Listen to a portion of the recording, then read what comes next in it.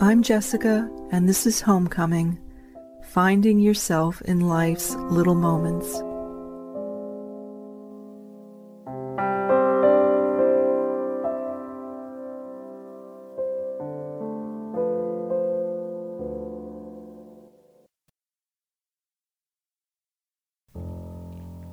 Hi, dear listener.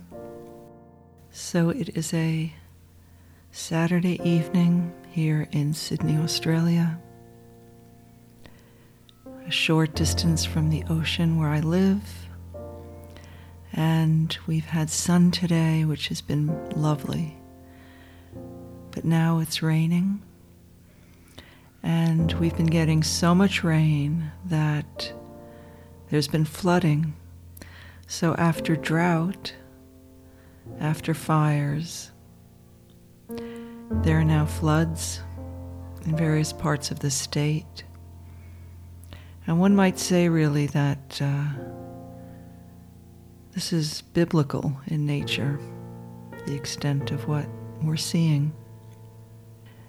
So it's an interesting thing, because there's a virus around sometimes that people are talking about and is happening.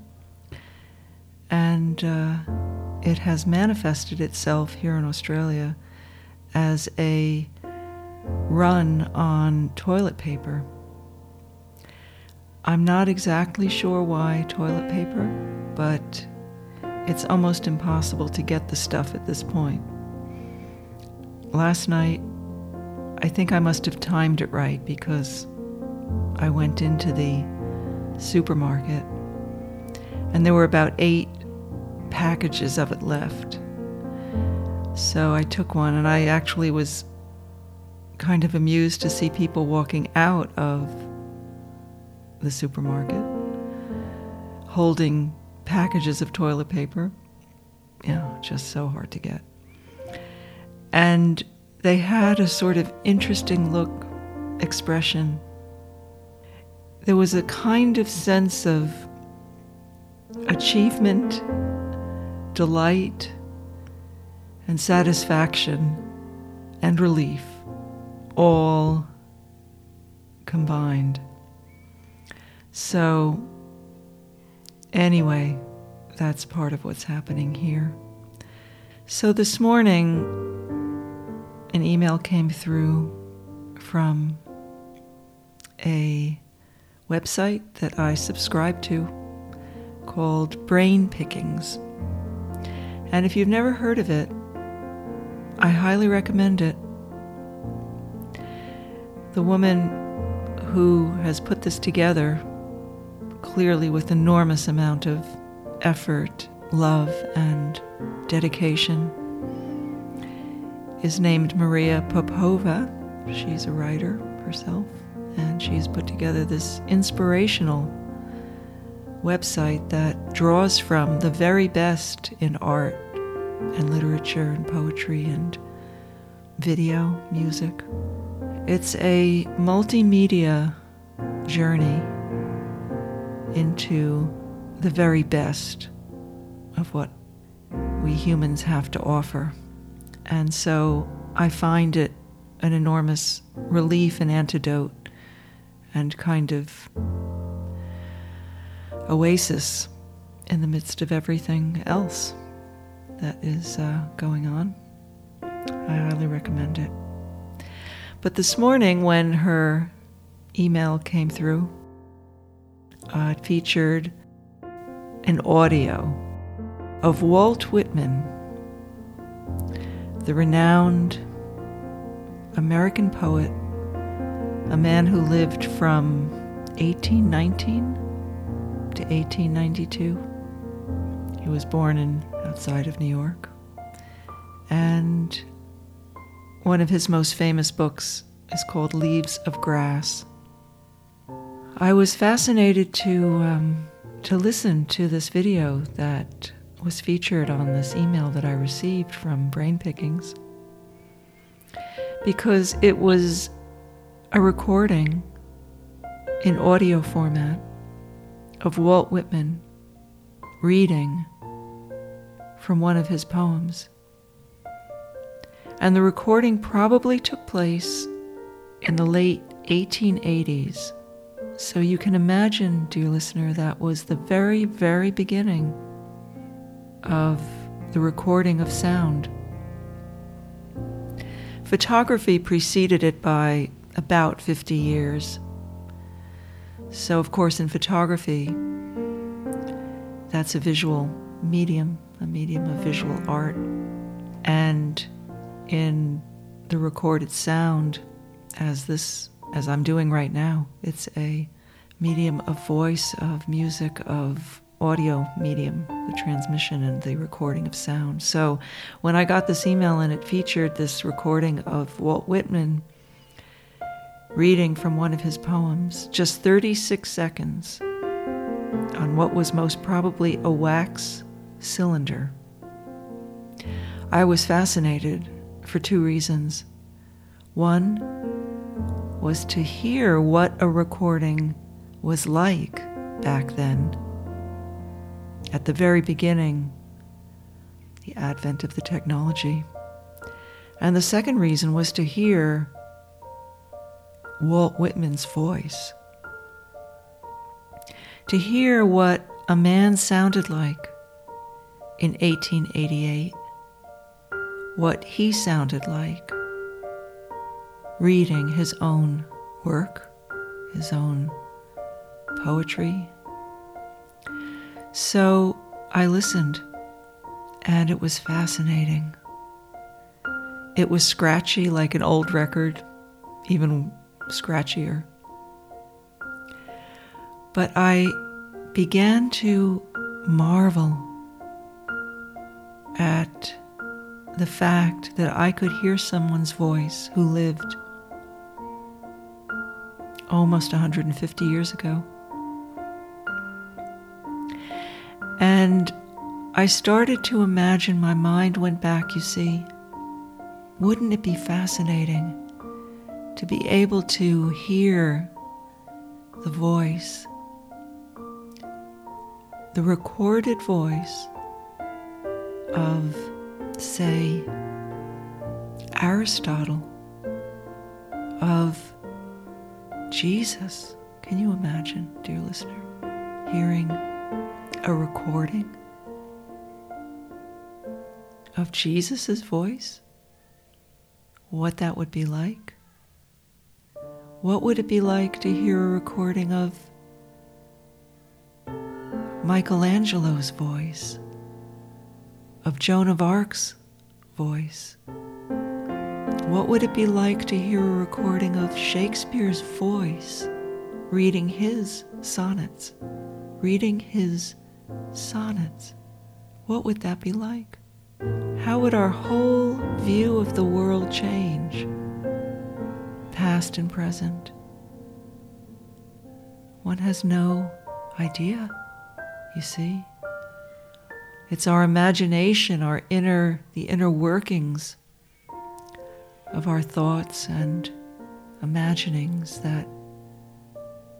in which we conjure the sense of what any of these individuals was like. But you know, dear listener, after listening to 36 seconds of Walt Whitman's voice, after listening to him read his poem, a few lines of his poem, perhaps it was because I had had just a little bit too much really dark chocolate this morning for breakfast. That, and by the way, I combine that with organic, fresh, juiced celery juice and some other things. So I say that to kind of illustrate how eclectic one's diet can be. But the chocolate is very dark. It's not very sugary, and it's pretty potent. And I'm very sensitive to caffeine. So after hearing Walt Whitman's voice, I suddenly had a little bit of a flash of interest and also panic. Because, you see, 2.5 years ago, in preparation for moving from the United States to Australia, starting a whole new life really from scratch, the month before I left was a solid culling through of everything that I had in my possession. Some of it was in storage, some of it was where I was living at that time. A solid month, I went through all of this stuff. 35 years plus of books and clothes, you name it, everything. Personal effects, as they say. And I, separated out the things that I really knew were important and I had to keep. That was the totality of what I would ultimately bring to Australia. But then out of that, I had to separate what I could physically bring on the trip, what I could fit into 2 suitcases and a total of about 100 pounds of luggage. And in that collection of things that was papers and poetry and writings and music in various formats, so that I would have a copy of what I had created myself over these last, as it would turn out, almost 50 years. Because among those items were writings from my early youth, like 5 or 6, poetry from when I was a teen, and so on. So after listening to Walt Whitman and having had too much 88% chocolate, I suddenly found myself panicking, because I also had just sort of reorganized my whole sort of apartment, and I didn't know exactly where the poetry that I had brought with me, that I had written years ago when I was in my teens, I didn't know exactly where it was. And I'm usually used to being able to put my finger on things. It makes me feel a little bit more secure in what has been a somewhat insecure life of movement and change. So I was rummaging here and there, and trying to find these things, and I found what I was looking for. But what was interesting was that it had been so many months since I had actually gone through the things that I brought with me that I had kind of forgotten exactly what I had brought. But I was really happy to have found a little literary magazine from high school, Dobbs Ferry High School, a suburb of New York. Dobbs Ferry is north. And this little literary magazine is more like a kind of little pamphlet. It's sort of sweet. But in that little literary magazine that was produced by students back then, I found what I was looking for. Because it's in that magazine that a particular poem was printed. It's the copy of the poem that I've got, I don't know that I've got it in a draft form or anything, but here it is in this little pamphlet. And I guess there were 2 reasons why I felt compelled to try and find this poem. One is because I feel at this juncture here, living by the sea on the outskirts of Sydney, Australia, that this poem, there's something that has kind of come full circle. And when I read it to you, I think you'll understand why. After 45 years of life, with its many turbulences and ups and downs, challenges and accomplishments, but many challenges, Much searching, much uncertainty. It's interesting, dear listener, how we can feel on the surface that we're fairly certain. There's a kind of surface level certainty to our lives. And yet there might be underlying that a sort of subconscious sense of something that's not really certain. And we keep going, day to day, making our way, surviving. There certainly have been extraordinary uncertainties in my life. In the past 4 years, since I uprooted myself from what I thought was a pretty stable situation, I ended up having to move 13 times until I finally ended up on these shores.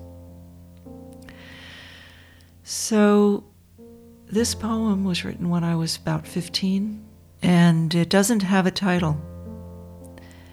But at the end of this reading of it, I'll share with you the title that I now think, 45 years after writing it, it can have. And this is how the poem goes. This is it.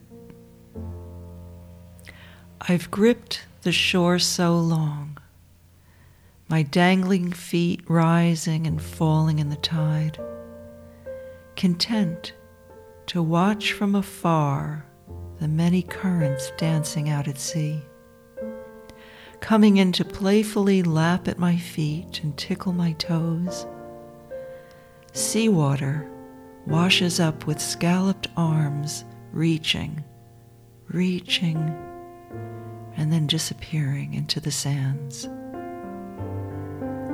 Bubbles laugh with the sunshine and catch my eye in a smiling glint. They leave me wondering and watching.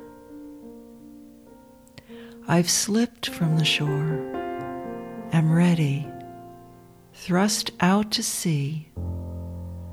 I strain to wave to the dark caves and pines of the coast. The ebb and flow toss me in their grip. Still I know not what I want. Still I know not what I want.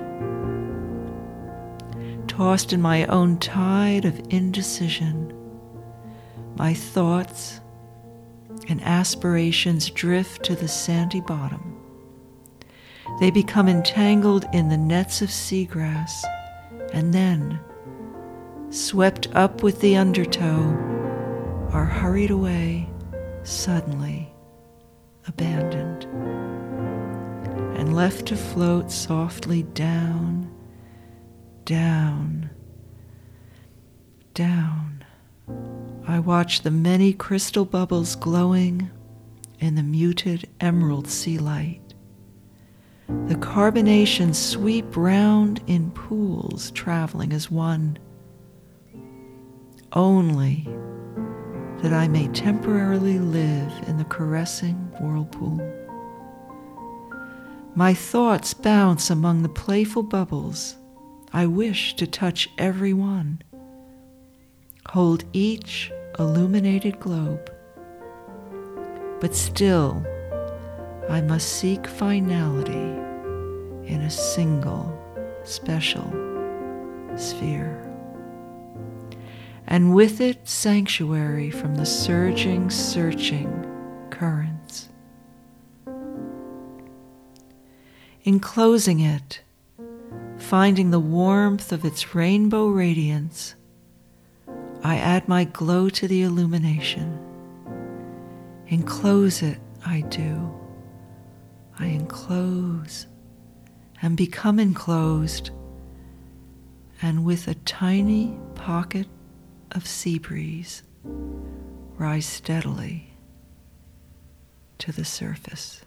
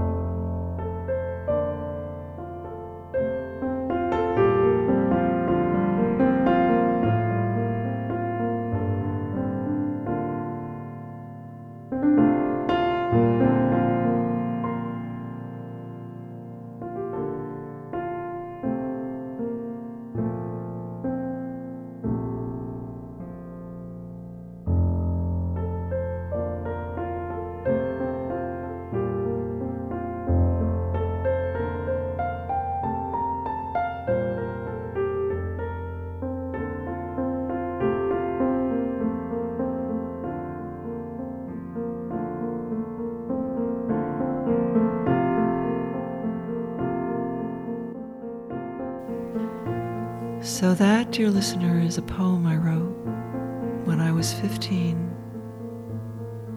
when I was already feeling the uncertainties, the vicissitudes, the strangenesses, the underlying anxieties, the longings. All these things were already alive in me. And I set out from there, from that time, searching without realizing it really consciously. But you know, art is an amazing thing, dear listener. I heard a poet once say that what was true in his life became conscious to him through his poetry. And that even before he knew what was happening, the poetry said it. And this poem, I think, said it. It was prescient. It was deeply true of who I was then and what would unfold over 45 years to now. What would unfold? What would unfold that I would have no idea? How could I ever have guessed that 45 years later I'd be here, 11,000 miles from where I wrote that poem, and yet feeling like there's no distance, here by the sea, by the swirling currents, by the searching tides, by everything that I described in that poem. Every minute of every hour. That's happening practically at my doorstep. A stone's throw there in the ocean nearby. So when I heard Walt Whitman this morning read 36 seconds of his poetry, my mind flashed to this poem, and I knew that this was the moment to find it, to look, and I thanked goodness that I'd brought it with me. I thanked goodness I'd had the wherewithal, really through all these years, to have saved that little pamphlet, that little literary magazine. Hardly a magazine, just a collection of poems of people who were that age with me in high school. I thanked goodness that I had the wherewithal to save it all these years, because now what I wrote then has come to pass. And I call this poem now, that had no title back then, I call it Homecoming. Because sometimes, dear listener, it can be a very long journey. And interestingly and paradoxically, it feels like the journey's just beginning. But something has come around, you know, it's come around. And I've come up with that bubble into the air, the beginnings of the air, the beginnings of breath, the beginnings of life, freedom,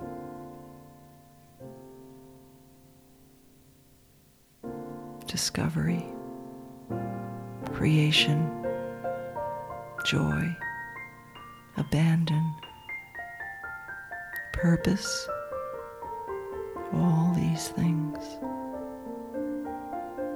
I sensed when I wrote that poem that something would buoy me. And I think I had intimations of what that might be. I can remember the moments when I wrote that poem 45 years ago. Time is a strange thing. It can collapse the past into the present into the future. Now as I read this to you, you see, 45 years later, I feel a sense of imminence and of becoming and of discovery of the unknown. So in a way, I guess there's a sense of a new bubble forming somewhere that I imagine will be into this next chapter of life, this next grand chapter of life. So with that, my dear listener, I'll sign off. I thank you, as always, for listening. Your presence there completes this circle, and for that I'm deeply grateful. It's part of what allows homecoming to happen. Our presence in each other's lives allows homecoming to happen. So take good care, okay? All best wishes. Bye for now.